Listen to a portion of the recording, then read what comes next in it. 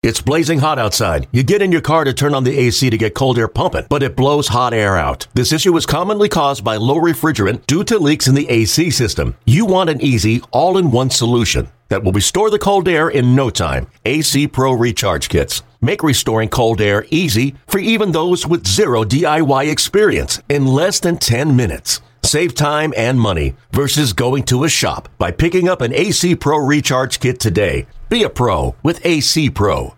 Oh, the sun is out today, and let's shine some light on some things we see the Phillies doing, hopefully in the near future, if not before spring training, whenever that may be. I'm going to bring on Chad Durbin.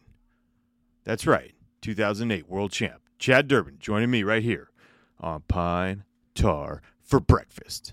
In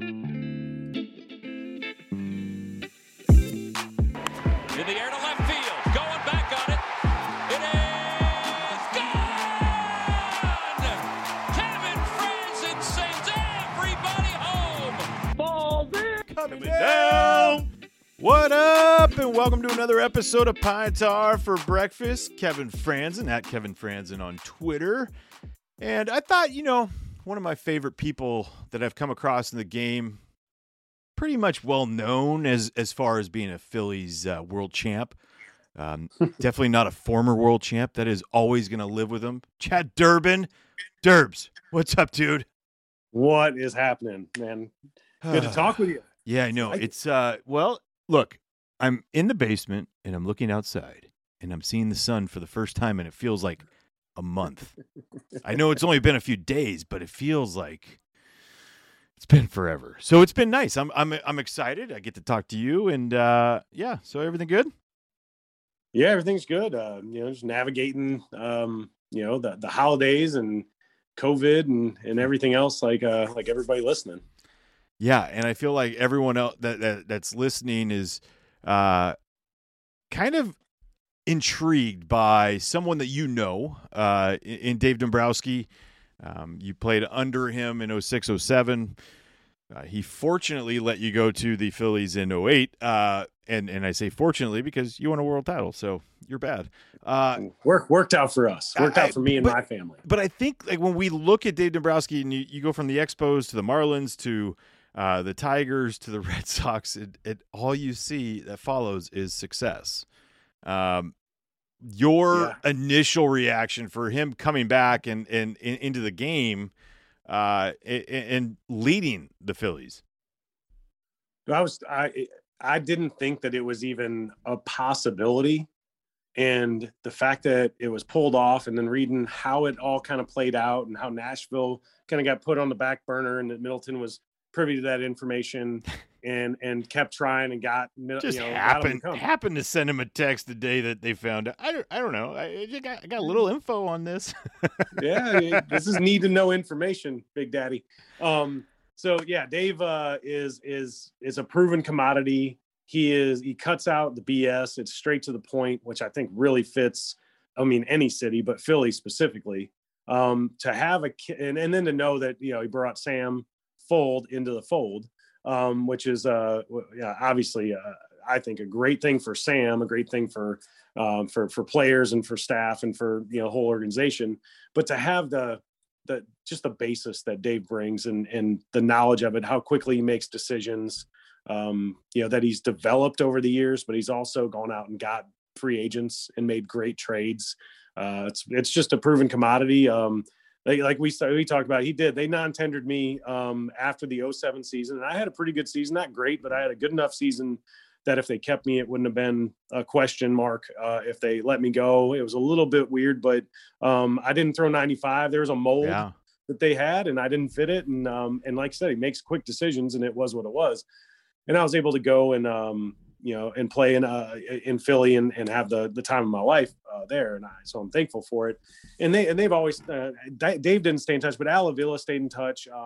Every time I saw the guys from Detroit, or Al Kaline, who passed away this past year, was phenomenal. Gave me a big bear hug and was excited for me after the Philly win. There's a lot of memories that came. Detroit gave me my my real second chance at getting to the big leagues and sticking again, and kind of springboarded the path. And it was guys like Dave and Pat Gillick, the old gray hair guys that have seen it all, that give guys, they find guys like me who weren't a name. Nobody knew who Chad Durbin was in Philadelphia before I came.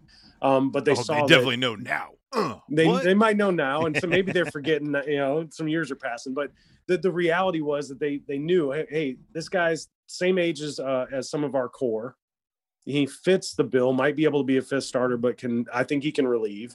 And those are the things that, Dave and Pat Gillick and Ruben and Al and those guys, that's why I think Sam's going to benefit so greatly from this and really speed up his learning curve, is that Dave's going to see things that Sam can't.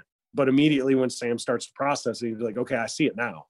That makes perfect sense. This is really cool. We'll talk Sam full, but you brought something up that, like, he even mentioned in his introductory press conference or Zoom conference, whatever you want to call it, with Dave Dombrowski, was the fact that there is that mold of a pitcher, and power arms are something that he wants. And it's not about like just, you got to throw hard. If you don't throw hard, you can't be here.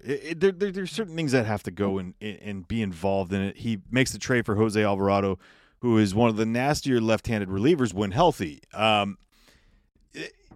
When you go from a team that has, let's say, very few, probably it seems like as far as relievers that are bare minimum in power arms, trying to build that, right? And I wonder, as a former bullpen guy, how does that affect you? Like, knowing, what you are, does it fit? Does it not? Does it all those things got to be playing in your mind if you're a guy on the current roster.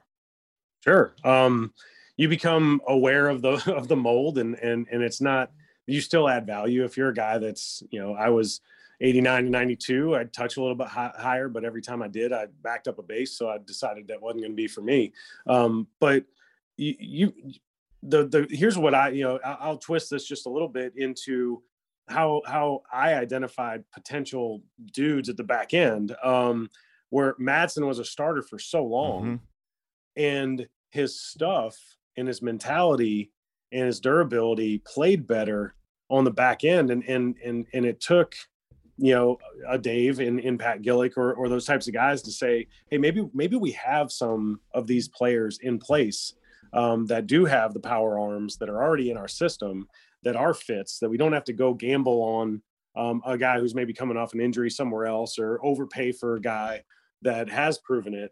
But for the guys that are, that don't fit the mold, there's 29 other teams out there. Yeah. And if it's not the Phillies, it might be the Giants, it might be the Angels, it might be Seattle, whoever it is, but they're watching, and they've never been able to watch easier than they can right now. Well, I mean, we're being proven that by the number of scouts that are taken away, because people are saying, it's so much easier to scout on video now. You're like, no, I mean, no, come on. No. The part of scouting that, in my opinion, people don't see is when the camera cuts off and the guy walks towards the dugout after a bad outing, and the scout gets to see what kind of human being he is. Yeah. And gets to see what kind of teammate he is. Yeah. Because the truth of the matter is, you can have the best stuff on the planet, and if you're a turd, you're not good for the team. Yep. And that's the real, especially some superstars, you can put up with that. Yeah. But the sticky part of the roster, the 15th to 22nd guy on a 25, 26, 27 minute roster, those are the guys that you don't have the wiggle room to be a dick. No, absolutely. You better be a good clubhouse guy, or you're replaceable. Yep. And a lot of the guys that we're talking about that might not fit that power arm mold are those guys that that help mold a team and push an agenda forward in the bullpen the equivalent of the bullpen on the bench in game. It's the utility guys. It's the right and left-handed pinch hitters, first guys off the deck. And those guys, rarely are those guys the types of human beings you don't want to go eat dinner with. Yeah, no. Usually we're the ones that you're like, wait, where are we going? You're like, the utility guy's got it all. He's got it all down. We're going here. Group text sent. No, but I mean, it's funny because I think we all made a huge, we're fascinated, I think, by what a lot of people in MLB Network, Fox was bringing up when it came to the clock, right? And having all these different arms for Tampa Bay this postseason as far as the relievers and just the variety. And yes, there were tons of power arms in there, but the variety. And you look at, you go back to your guys' bullpen with Lidge, you, Madsen, Condrey, Romero, Cianez, Happ, Tom Gordon, Air. Scott Air. Yeah. I mean, you're looking at guys that there was nothing similar to about anyone. No. I mean, it was whether it went from body or arm angle or stuff, it was so different, and it all complemented one another. And so is Sure. it, when you look at there's that mold, the power arms, it's like, okay, I get the power arm thing, but what complements it? Like, you got to have the complement with it.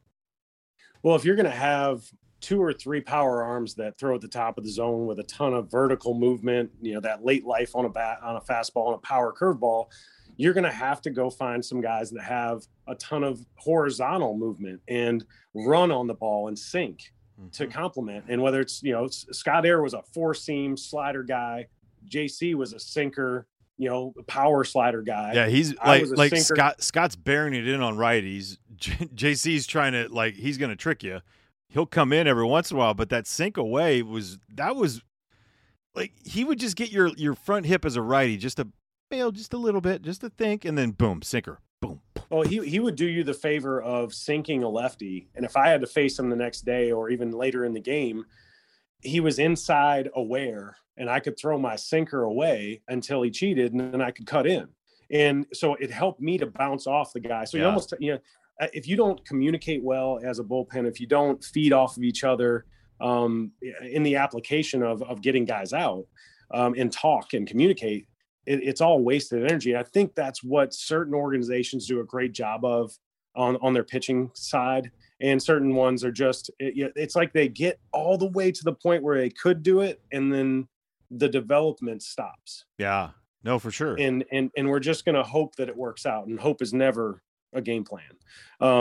So that part of it to me is what was so good about bouncing back and forth from Clay to Scott, myself, JC, Madsen, Lidge, and other guys that pieced in, was the communication back and forth, the paying attention to the game and seeing that, hey, Halladay got him out this way 3 times yesterday.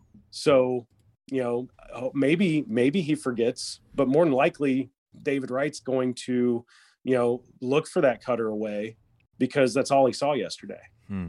And so maybe we sink him in, or I'll let y'all know. I'm gonna go out there and I'm gonna pound him in, and we'll see if he pulls one off the wall. That's on me, but we'll communicate it. Hey, here's my game plan. I know we went through the scouting report and Doobie said this and that, but here's my game plan. This is what I'm going to do. And it was constant communication. It was being, go and grab a guy and say, hey, come look at the film.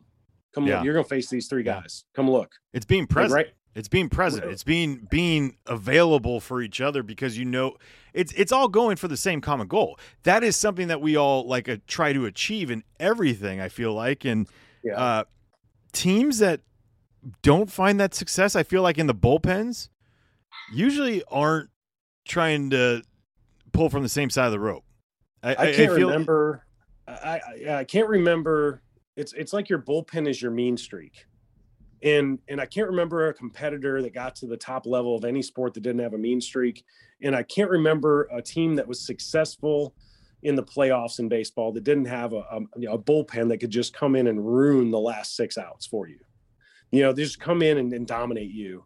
And you knew in the 6th inning, if we don't get to this starter and their first reliever, it's going to be tough. And I feel like it's hard to get to. It takes a lot of work. But when you do find those pieces, a power arm, on both sides that can throw the 8th, now we need to find those 7th inning guys. And then I don't feel like, I'm not going to defend Clintac, but if certain guys stay healthy, that was my next then they question. have that on the backside. Well, that was going to be my question, because we've talked about this on this podcast, was the fact that you guys used 18 guys, right? And 3 of those guys were, actually, you could say, 3 of the guys were call-ups, just to, Les Waldron, RJ Swindle, Drew Carpenter, right? So you use 15 really when you look at it as far as arms. That's insane. That's a week for most teams. It seems like these in these days. How important? I mean, or what is more important? Is it the actual stuff, or is it the health of bullpen guys? Because I feel like one goes with the other, understandably, but having that, those reliable arms, the guys that you can go every day, or not every day, but it seemed like for the most part you guys are going every day. How important is that? Availability is the best ability. Mm-hmm. And we had, just a sweet spot in people's careers where, they were healthy, and it takes a little bit of luck. And so you had Lidge healthy, Scott Air, myself, JC, all of us, we were all healthy that year. And in the years, going forward, Lidge had some wobbles, Madsen had some wobbles. I had some hamstring things because I thought I was still fast. But being healthy for an entire year, the whole narrative gets to write out. And so we were able to go ahead and execute. And if you face a guy 15, 19 times, I feel like, the one that comes better prepared is going to be more successful. And we're able to do that. The reality is, the player development side is not just, running guns into a net to see if I can throw it 104 with a 4-ounce ball. And it's not, and it's not wrong to have that as part of a training, complex. But being available, being healthy, being able to, see 162 game season at its whole, there's a lot of value to that goes into the next couple of years of your career. And that was what I think, really came into play. And the makeup of the roster, just a couple old guys, a couple young guys, but the majority of guys were 27 to like 32. Yeah. They had an understanding. Well, they had a lot of things in common off the field too. Young families, MJ was your hero. We all watched Tiger Woods in his prime. Like there's just a lot of things that, like, when you said it, I feel sometimes now at 43, I'll say something to a 26-year-old and I get a blank stare. You're like, really? I'm like, oh wait, hang on. I'll go online. I'll figure it out. I'll hit you up on the headset. Okay. Yeah. Is Dominique Wilkins on TikTok? Yeah. Jeez. No. Okay. Well, we'll work from that. Yeah. Well, but that's I just felt like there was a lot of that going on, and Dave did a good job of that in Detroit in 6 and 7 and even 8. Dontrell and Miguel are great clubhouse guys. Oh yeah. The team just didn't stay healthy. But yeah, Brandon Inge was a phenomenal glue guy who was really talented. Mm-hmm. He was a great guy in the clubhouse. Todd Jones at the back end of the bullpen. There were guys like Zach Miner, Will Ledesma, just some fringe guys, Jeremy Bonderman, Kenny Rogers, having a Jamie Moyer type guy on the roster. Kenny was obviously, I'm not going to say more talented because that's a knock on Moyer, but Kenny did throw mid-90s if he wanted to. Yeah. But the same type of thing, they'd see you, they'd talk to you, they kind of grew you up. And then some young talent like Andrew Miller and Cameron Maben. And then, you saw what Dave did with those young talented guys is he traded them away to try to win now and then went and got them back later on. Yeah. No, it's like it's incredible some of the things that he did to go get guys and then bring them back, because I was like, that's one of my things I've always thought is like, this guy knows value of who he has, but he's also not trying to, let it go. He's going to keep it on the front burner, not the back burner. I'm going to trade you, but I'm going to bring you back at some point. Like I know you did a really good job of evaluating the quality of human being in some of the guys that they drafted during the years I was there.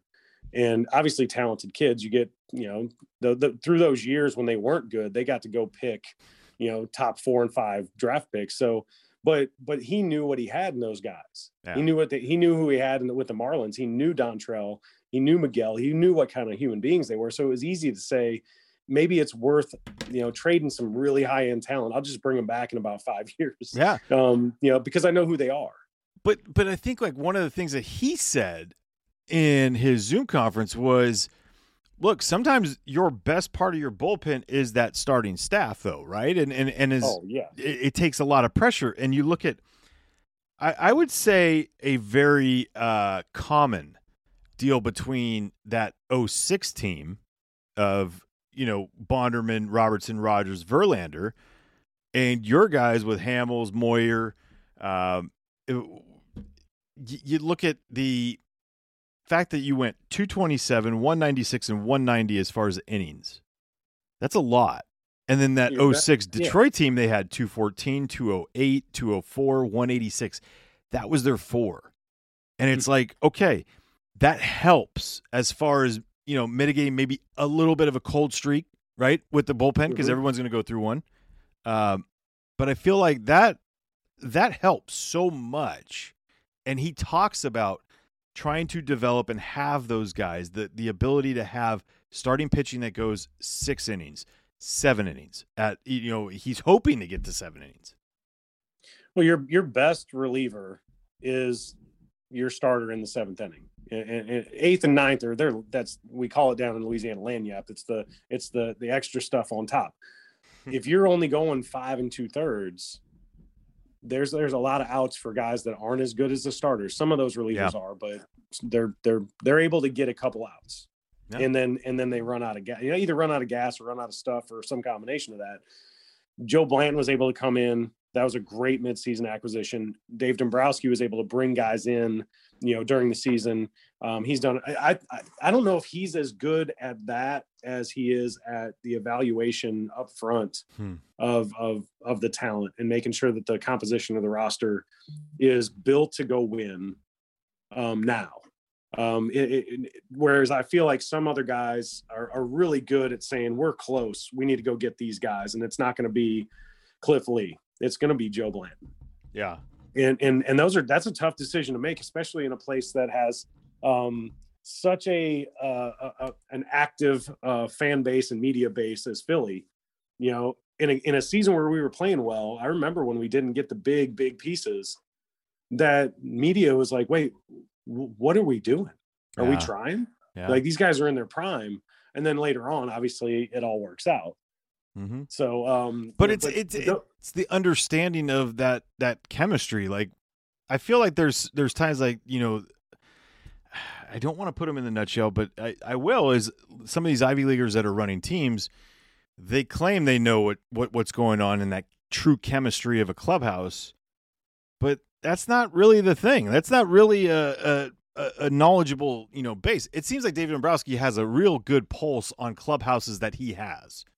Whether it's the trust in the manager, the coaches that surround him, the people that surround Dave Dombrowski, but he has a pretty good feel, it feels like, on that chemistry, and that's why, there's ability for them to do it. Well, Pat Gillick had that. He had a damn good feel about what fit in the clubhouse. Yeah.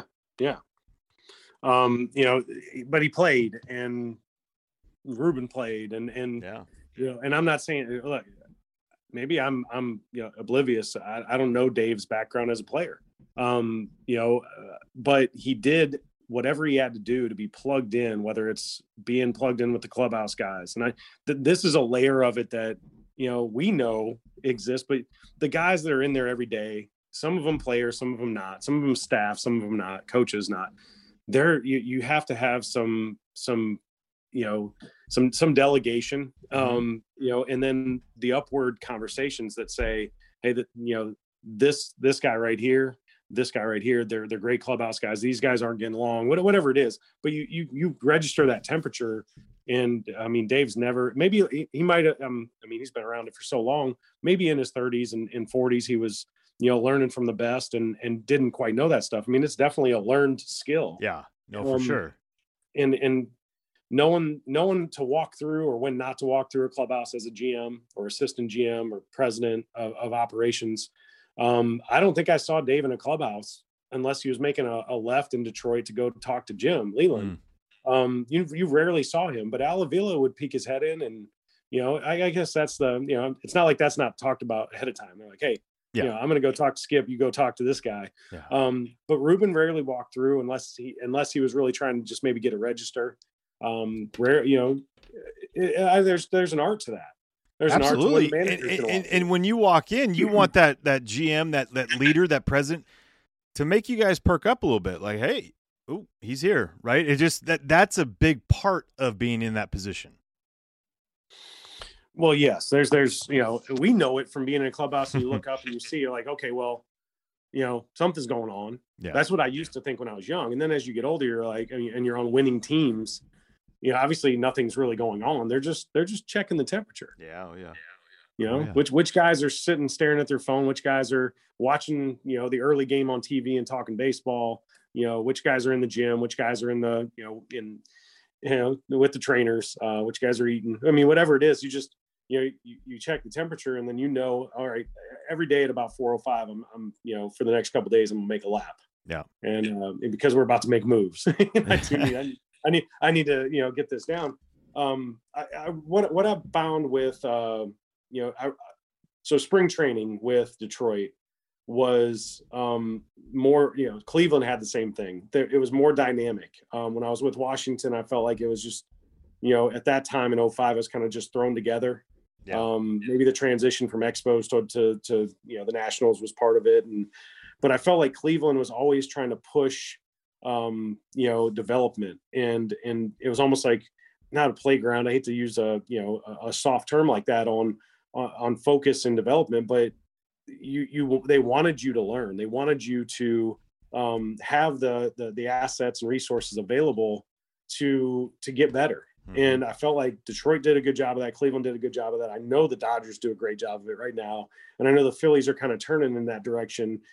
And some of it can get gummed up with, all these, the analytics and drive line and all that stuff. But the truth is every player is different. Their passions are going to be different. The way that they learn and the way they interact with the analytics is individual. Mm-hmm. And valuing as a staff, the president of baseball operations, the GM, the assistant GMs, all the way down to the guys that write code, that sit in back rooms, when they speak up in meetings, that they're valued. Mm-hmm. And that's the only way to get a Larry Boa, who I think is phenomenal.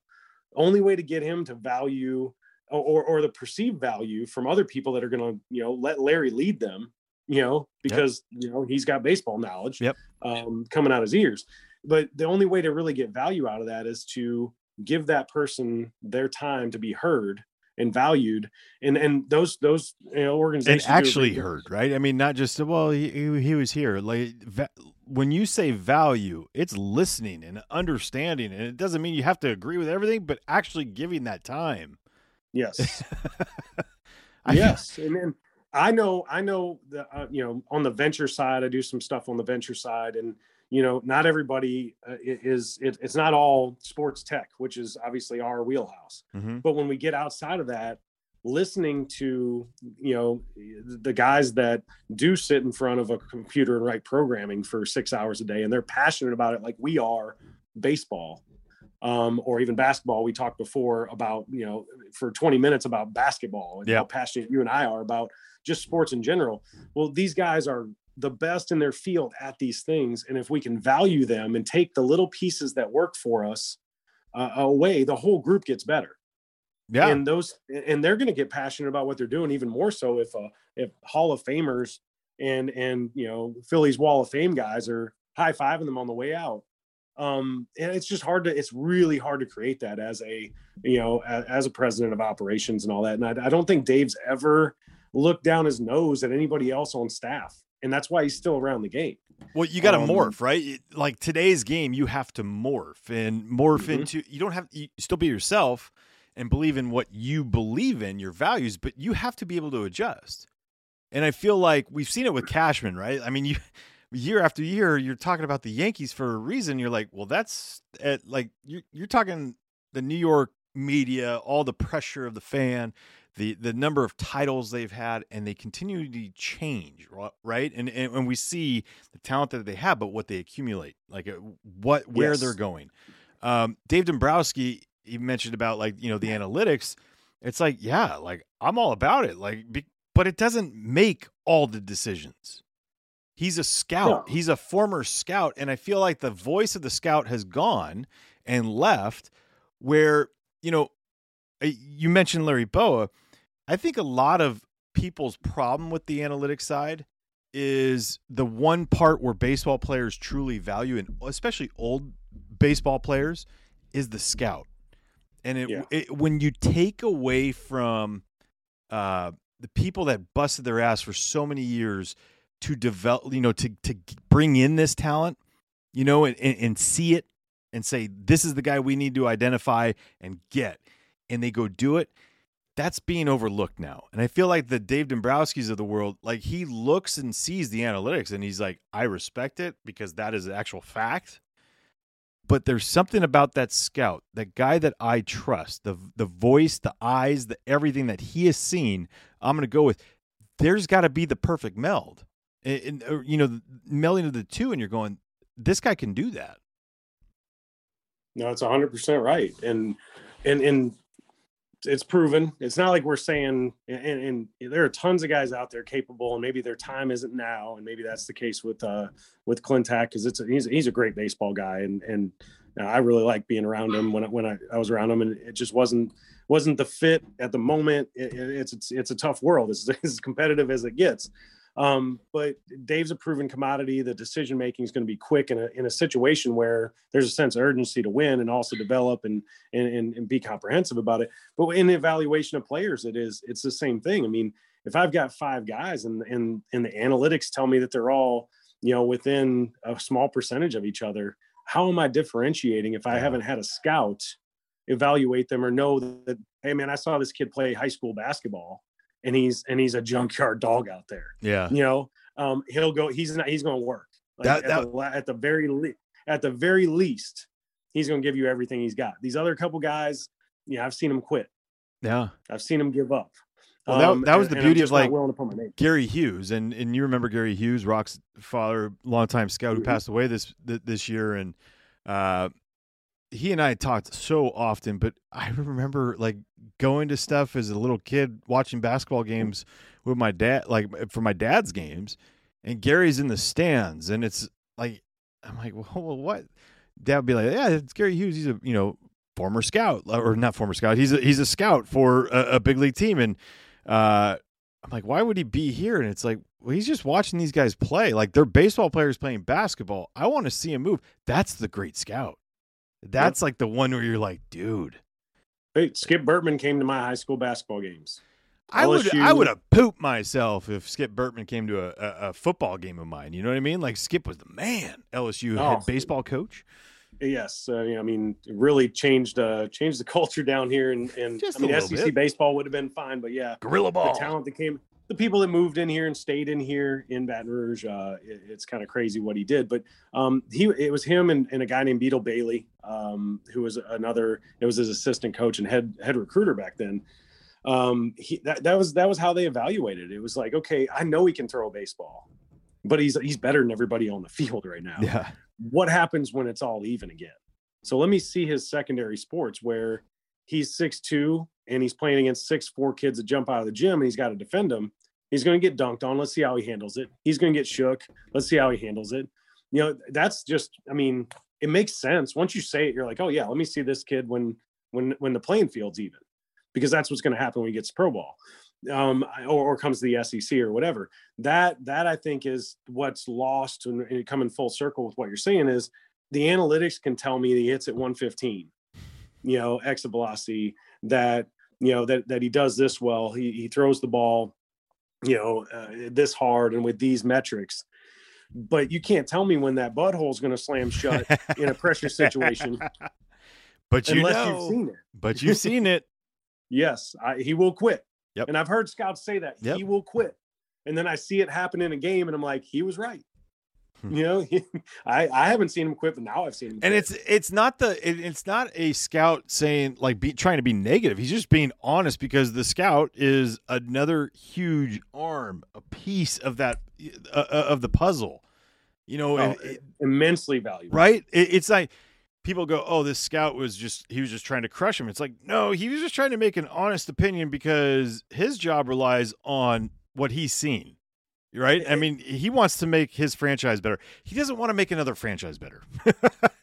Let me ask this, you know, and you may not even have a clue, but Probably. And I know the top couple, but the big league organizations with the largest scouting staffs, is there a correlation between their success over the last 5 to 10 years, and how many scouts they have in their system? You know, Yankees, Dodgers. Well, number one, I think right now, or has been for the last few years, has been the Braves. And look what they're pushing out there. Yes. But I do know that the Dodgers kind of pulled back a little bit, but they've kept quite a bit.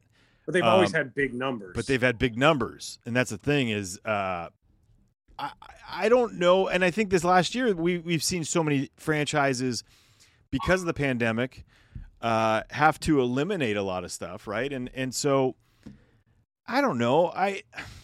What is it? The Diamondbacks have 44. Braves have 80. I don't even know. Like, there's way too many here. And I know budgets are all different. Yes. But the quality of scout, the senior executive scout, the advanced scout on the big league side. The Phillies were number one going into this year.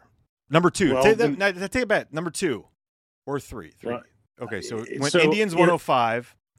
Yeah. Indians 105, Dodgers 97, Phillies 96, but a lot, like you were saying, are assistant GMs, you know, or, you know, scouts that, you know, just are bird eye guys, but whatever, they're there. Yeah. You know, I mean, I'm not saying that the Red Sox, I take that back, 118, they had the number one. So you're looking at a Dave Dombrowski franchise who had they had some guys. Scouting department. Oh yeah.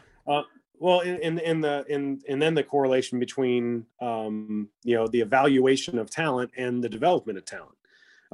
You know, what the staffs look like that aren't like that they're on the field, but they're not. You know, the head, you know, the manager, the pitching coach, and the hitting coach on the minor league side.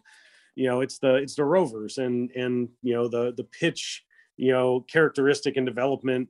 You know, guys at each stage of the minor leagues. Sometimes they carve them out into 2 and 3 different stages, meaning the lower levels, the mid levels, and the high levels. And then with all the minor league teams getting cut out, you know, obviously you can't keep the same number of staff if you don't have as many kids. You have to go evaluate. So yeah, it's definitely a moving target. And I was just curious in my own mind, and I know that you love this type of stuff. So yeah. Well, I love the scout, and I love what they bring. I love the analytic, but I don't sit there and say, "Yep, it's the end all be all" for the whole thing. Like, for me, I look at when I look at baseball and I look at where it's going, I just always see that scout coming back. I do. And it maybe not as many, but it is as important to this game as we move forward as the analytics are. Now, what I think tops all that is great coaching.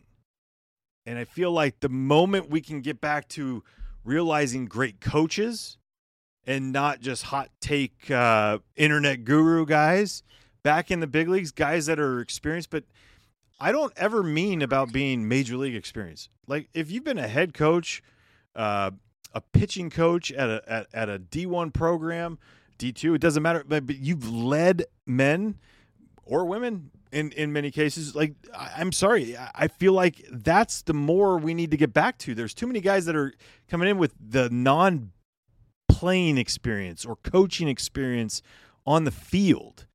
And it's a lot of the cage guys, bullpen guys that you're like, oh, you could teach me certain things, but I don't know. That's Phillies, that old school, new school meld, and yeah, you know. Well, the Phillies hired Caleb Cotham, right? He's the new pitching coach. I've been impressed. I had him on the podcast, I want to say over a month ago, and things that stood out to me. Now, tell me if these are important, or the one thing that is the most important I thought was, I asked him, like, you see some of these, you know, the problems that you've had with the bullpen and the starters this past season. What do you think? Like, how do you correct that? And his number one thing that he said to me, like, without even hesitation, was, I haven't talked to these guys, so I don't even want to give opinions until I've seen and then talked to them about certain things before I make Yeah. that assumption. How important is that for a pitching coach? Because when you know they love you and care about you, you're willing to listen. Yeah. Yeah. And if I don't think you give a crap about me, I don't care what you have to say. Yeah. And you get over that a little bit as you get older. But when you're talking about, I mean, the cream of the crop and talent on the planet throwing a baseball, emotional, and some guys are, and you just want connection. Yeah. And knowing that guy's in it with you, and that doesn't happen by just seeing him the first time in spring training. It's a Zoom call once a month. It's text to see what's going on. Hey, can you send me your last, as you start throwing, where are you throwing? Are you doing anything on Rapsodo? Do you mind throwing some slow motion video at me if you're using that? I just like to see it. How do you feel about the way the ball's coming out of your hand? How, how's your family doing? Like, man, when I see guys that, the first thing out of their mouth is, hey, how's Crystal? And how's your family? How old's your boy now? And then we'll get to the guts of this. Yeah, man, I'm listening. I'm in. Yep. You want to invest in them.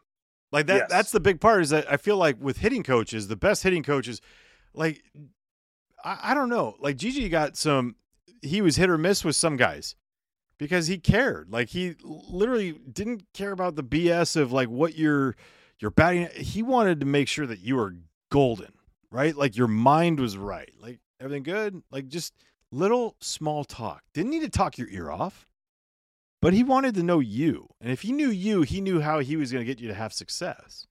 Right. Yes. I mean, and that's a huge part. Doobie seemed like he was, and I say seemed like he was because I wasn't a pitcher. I wasn't around him in those meetings and all that stuff. Doobie cared about me as a position player in his way, but there's a difference when he's your actual, like, that's your guy. That is your coach. That is the one you're leaning on when things are wrong. Yeah, he, and different guys, work differently. Chuck Hernandez, who was in Detroit with me, and Brent Strom I had in Kansas City. The one thing I could say about every one of them was, when they had to be, coarse and unemotional, they were, but most of the time they had that emotional IQ and that empathy, whether it was empathy towards the positive side. I'm so proud of you. You did a great job. You executed on things we've been working on for years or months. Or when it was going downhill, hey man, I know you're struggling. Here's the things I think we need to do. Get back to who you are. Like, it's then empathy. When you felt sorry for yourself, they kicked you in the ass. Oh, that's what I'm saying. When they need to take the emotions out of it, they'd look you in the eye and say, you suck right now.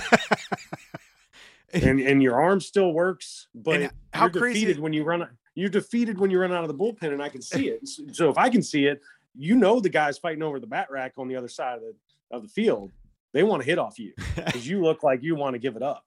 How crazy is it when that is actually said to you? Because it's like, initially you are like, you want to fight. You're like, what are you talking about? And then like literally 30 seconds into it, you're like, yeah, you're right. I'm freaking terrible right now. Brutal. Like, well, it's like you do circles as a coach. I do it with youth guys, high school guys and stuff like that I coach, and I'll say something, I'll get on them. I'm like, your attitude sucks, and it's going to reflect when you go out there. I promise you. You I hate to say soft, but it ain't even SOFT. It's SAWFT right now. And you put extra letters and change the way it's said. And then I come back and, give them a couple minutes because they're mad. You can tell them they want to fight. And then you make the circle back and you're like, all right, so now that we've established that you're soft for the minute, what are you? And then you see them look at you again. All right, come back. Then you come back. All right, here's what I think we need to do. And then and you put your arm around them and you crack a joke and something like that. But I had Mike Mason as a pitching coach in the minor leagues. He should have been a big league coach numerous times over, but he was so good on the developmental side. But he had great feel there, and the good ones all do. I would love to know how Mark Pryor is as a pitching coach. Mm-hmm. Having flown so close to the sun, seriously, and the wax melted and fell to earth. But I would love to know how he is. Obviously, he earned, especially in that system, everything that he's gotten. So obviously he has those attributes that we don't see. When we're in the stands or you're calling a game or whatever, or watching on TV. But I know the guy coming, over, and I just think they've done a really good job. Girardi sets the tone, and now the equivalent of that with Dombrowski. I'm really excited about what they have in place, and the security in my mind is that they're going to make the right moves. Yeah. And they're going to be prepared for the moves that need to be made when the primary move doesn't happen. Yeah. Or doesn't work out. And that's what I always saw is the agility and awareness as a GM, as a president of baseball ops. It's like Shapiro has done over the years, and I know him well. And he's always talked about that. He's like, you don't have to be, an MBA to go hire an MBA. You don't have to be all these things, but you need to depend on the people around you and listen to them and know the move is right. And then make sure if that move sucks that you had a secondary option in place. Be willing to be vulnerable. Be willing to get up on that stage and die as a comedian and tell the joke that bombs. Those are the things you do as in all of these positions, whether it's a starting pitcher, a 3-hole, a utility guy, or a GM. Like all those things, you have to be so confident in the people around you and yourself that you can make those decisions. And I think sometimes the guys that, hesitate, their gut told them to do something and they're kind of trailing what they should have been. That's what eats them up. Oh yeah. And those are the guys that they have the right intentions, but it's that leadership quality of just taking the reins and being like, this is the decision that needs to be made. I remember Charlie. I was shocked at this. Okay, Lidge was down in 2009, and Charlie called me in the office, and he probably called Madsen in and other guys in and said the same exact thing. But he called me in and said, hey, Lidge isn't going to be able to close for a couple weeks, and I believe in you, and I think you can throw in the 9th inning. And I remember thinking, what? I'm confident in the 7th and 8th inning, but that's a different animal there in the 9th. But it was knowing what you had to say to guys and knowing what you needed to just patch this together for a period of time until we get everybody back in place. I know now. At the time I was like, man, he wants me to close for 2 weeks. Yeah. Like I'm in. I had a couple saves and threw in a couple 9th innings that were tied and, big man on campus for a minute. But he might have told the same thing. I don't remember what everybody else did during that stretch, but he probably told the other guys the same thing if he's smart. And I know he's smart. So I just know that's part of it too. I remember being called into the office in Cleveland with Eric Wedge and Mark Shapiro and them just telling me where they were at with me as a player and how valuable that was to me as a player and the confidence, even though I wasn't going great, the confidence that I had in myself because somebody communicated well with me. And I hadn't had that. Allard Baird did a good job of that with the Royals. Mm-hmm. Allard's a phenomenal baseball guy. And there were certain, guys that didn't do a great job of communicating. I just thought when that fell apart, and it goes right back to the communication happening between a pitching coach, a hitting coach, a manager and his players. If you don't feel like you're valued, you don't really feel like you have any value. No, I mean, as bullpen guys and, as a utility guy, like we share a lot of the same things because look, there's starting 8, right? And then you got the starting pitchers. They're cared about like it's a different role, right? We get that. But our end is like, it is so fascinating just to see how performance is when people communicate with bench players or bullpen guys. If you communicate as a manager, general manager, whatever, about what the role is, maybe not even role at times. It's just the actual care about you, what we were talking about earlier with the pitching coach. It changes everything. Like the actual belief that Charlie, has in you and he tells you to your face. It's different than hearing from your pitching coach. Well, Charlie thinks this. No, Charlie said it right to your face. And now you want to run through a brick wall for him. I was shocked at how, I was already I felt like I was in a good position. We just won a World Series. I was throwing well.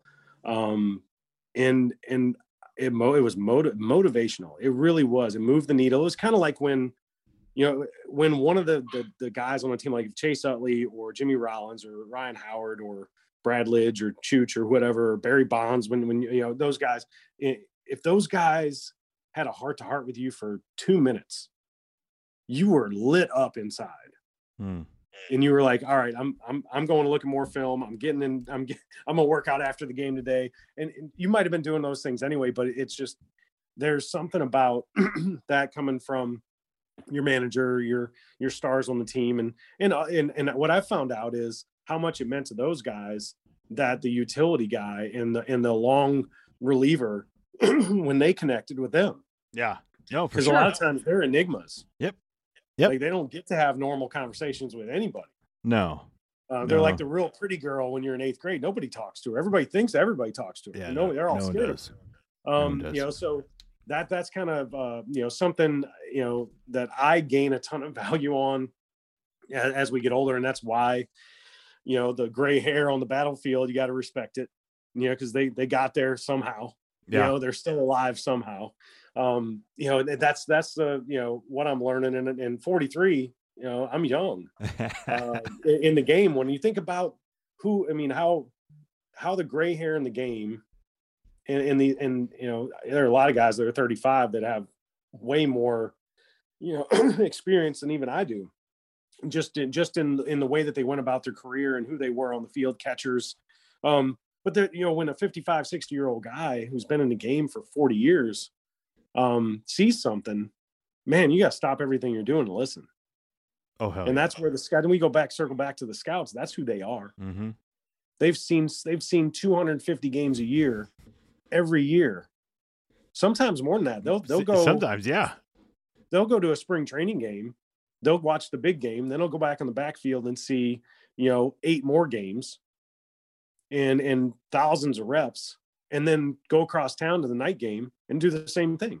Yeah. And they do that all year, and they're passionate about it. They love it. They're excited to drive. Some of those guys are worn down. It's tough. It's a tough life, but they love it. They love it.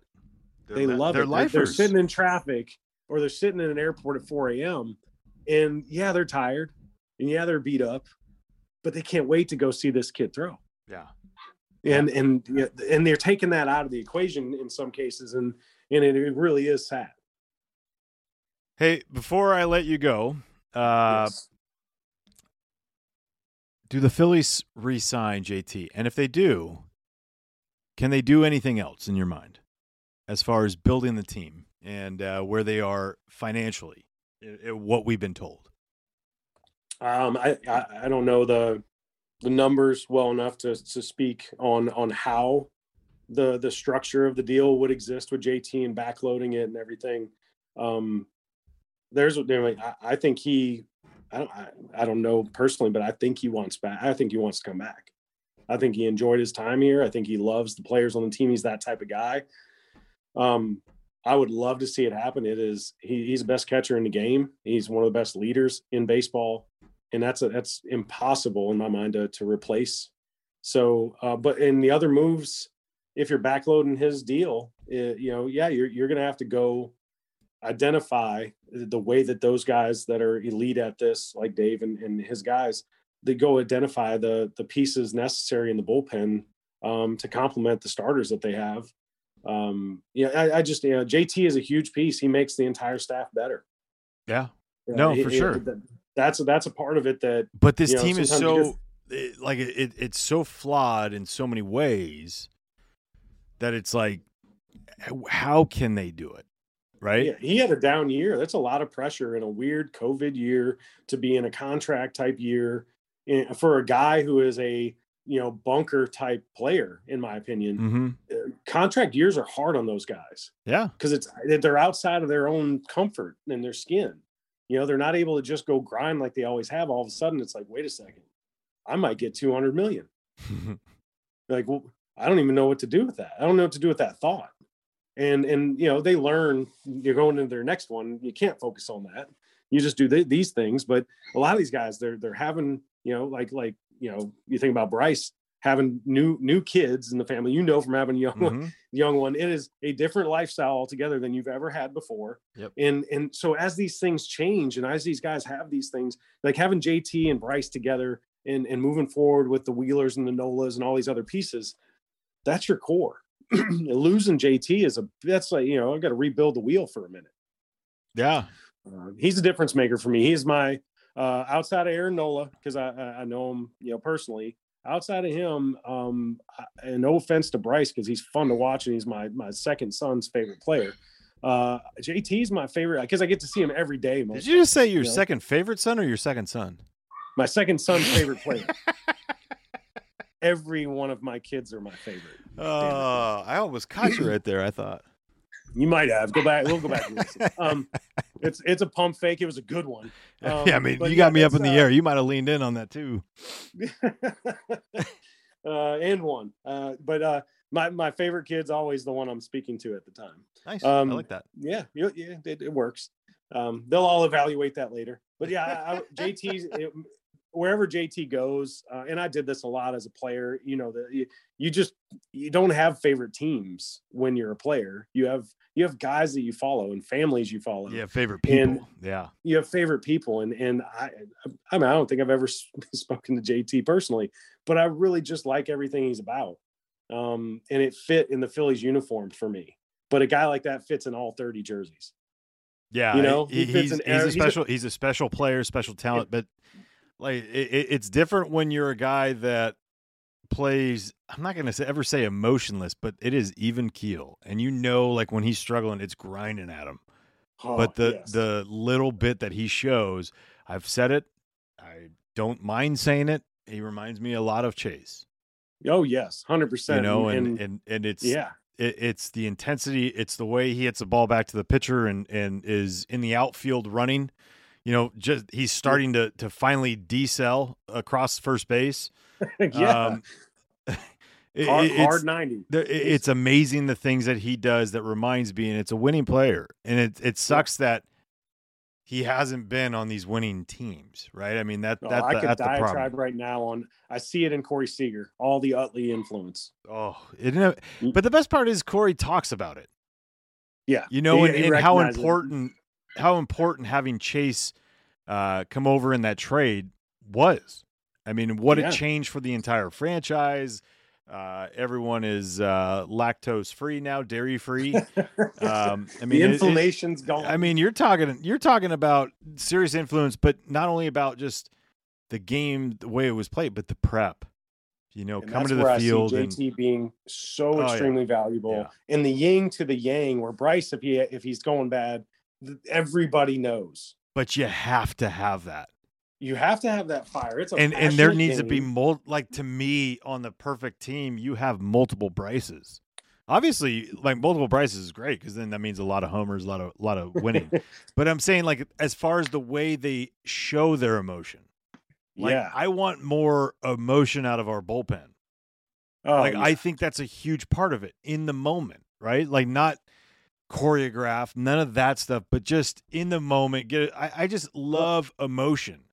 I needed Scott Air and JC Romero, right? Because I didn't have a ton of emotion. Then you contradict that whole thing by saying, or not even contradict, but you compliment it by a JT, right? Yes. So for every guy that is emotional, you have the guy behind him. It's like it works so perfect with those two. Surgeons, the surgeons don't fist pump in the middle of the surgery. They don't, and that's who JT is. But they're the ones that always have like the successful surgeries, huh? Yeah, absolutely. I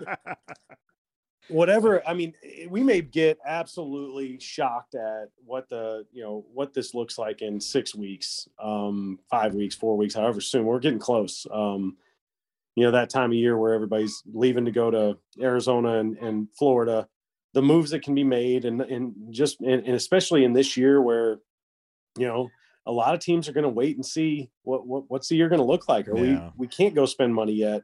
And a guy like Dave, who's been around and seen it all, he might be looking for some low hanging fruit that nobody else even knows is available. Kind of like Middleton did with Dave.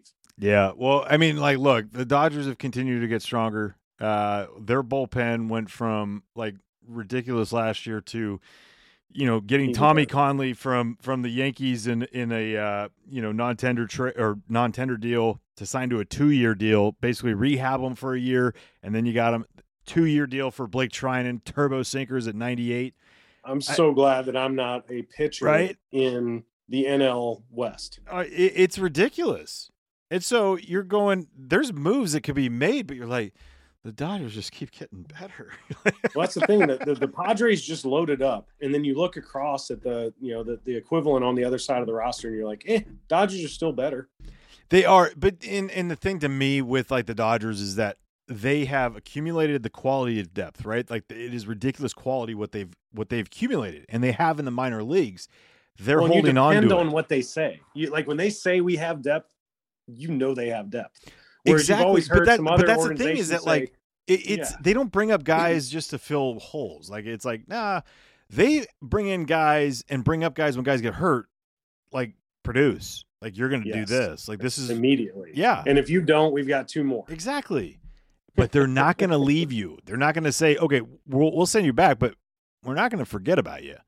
Like that's the tremendous thing that, and they have all these decisions coming up, whether it's Buehler. I mean, to me, Buehler, Seager, and Bellinger, you can only, in my mind, you can only keep 2 unless you got really, really, really creative with all of them. And I've said it. I would go Seager and Buehler. Yeah. They just continue to do it. By the way, if you go Bellinger and Buehler, like you're not wrong at all either. So it's just like, however you choose, you're going to be just fine. It's amazing how extremely well the teams and at some point, I mean, maybe it never ends, but at some point the pendulum does swing the other way. Really talented secondary guys in the organization end up being primary somewhere else. And, that's just the natural ebb and flow. Tampa's done a really good job after Andrew Friedman left of continuing to do the things that he did well while he was there. But that's the thing is that understanding and not trying to reinvent the wheel, right? Not trying to say, oh, well, I got to do it. You're going to do it your way, but it's been successful here. We're going to keep trucking. I think that is a huge, like as big of a part of the whole thing with the organizations is not trying to like just reinvent everything when it's successful already. Yeah. I mean, it takes a long time, a very long time to be as good, as they've been and to maintain it. It is crazy to me. And knowing guys that are, over there, like I said earlier in the podcast, it really does come down to the value that they attach to each person in the organization in their role. And, and it comes from the top where, from what I understand in meetings, everything stops when a guy talks. Yeah. And they're given the value, they're given the stage. And it's impossible. And if you don't value them, there's somewhere for you to go. Yep. Like you're not going to be a Dodger anymore. Yep. And that's, the tone is set.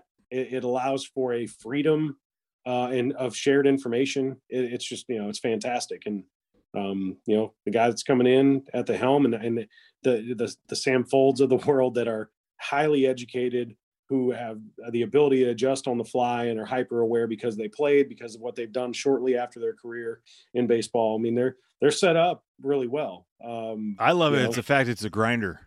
Like it's someone that had to grind in his career. Yes, he was drafted a few times, turned down money, went to Stanford for his, to finish up schooling and getting drafted again, signing for way less money. But it's like he got to the big leagues, stayed there for a while, but he grinded. And it's like that mentality in a GM role with maybe not as many responsibilities right now, I think is just invaluable. It is an invaluable thing for a franchise to have. It's, I'm looking forward to, seeing how this plays out over the next weeks and months and years. I want the Phillies to be great again. The city's great. They deserve it.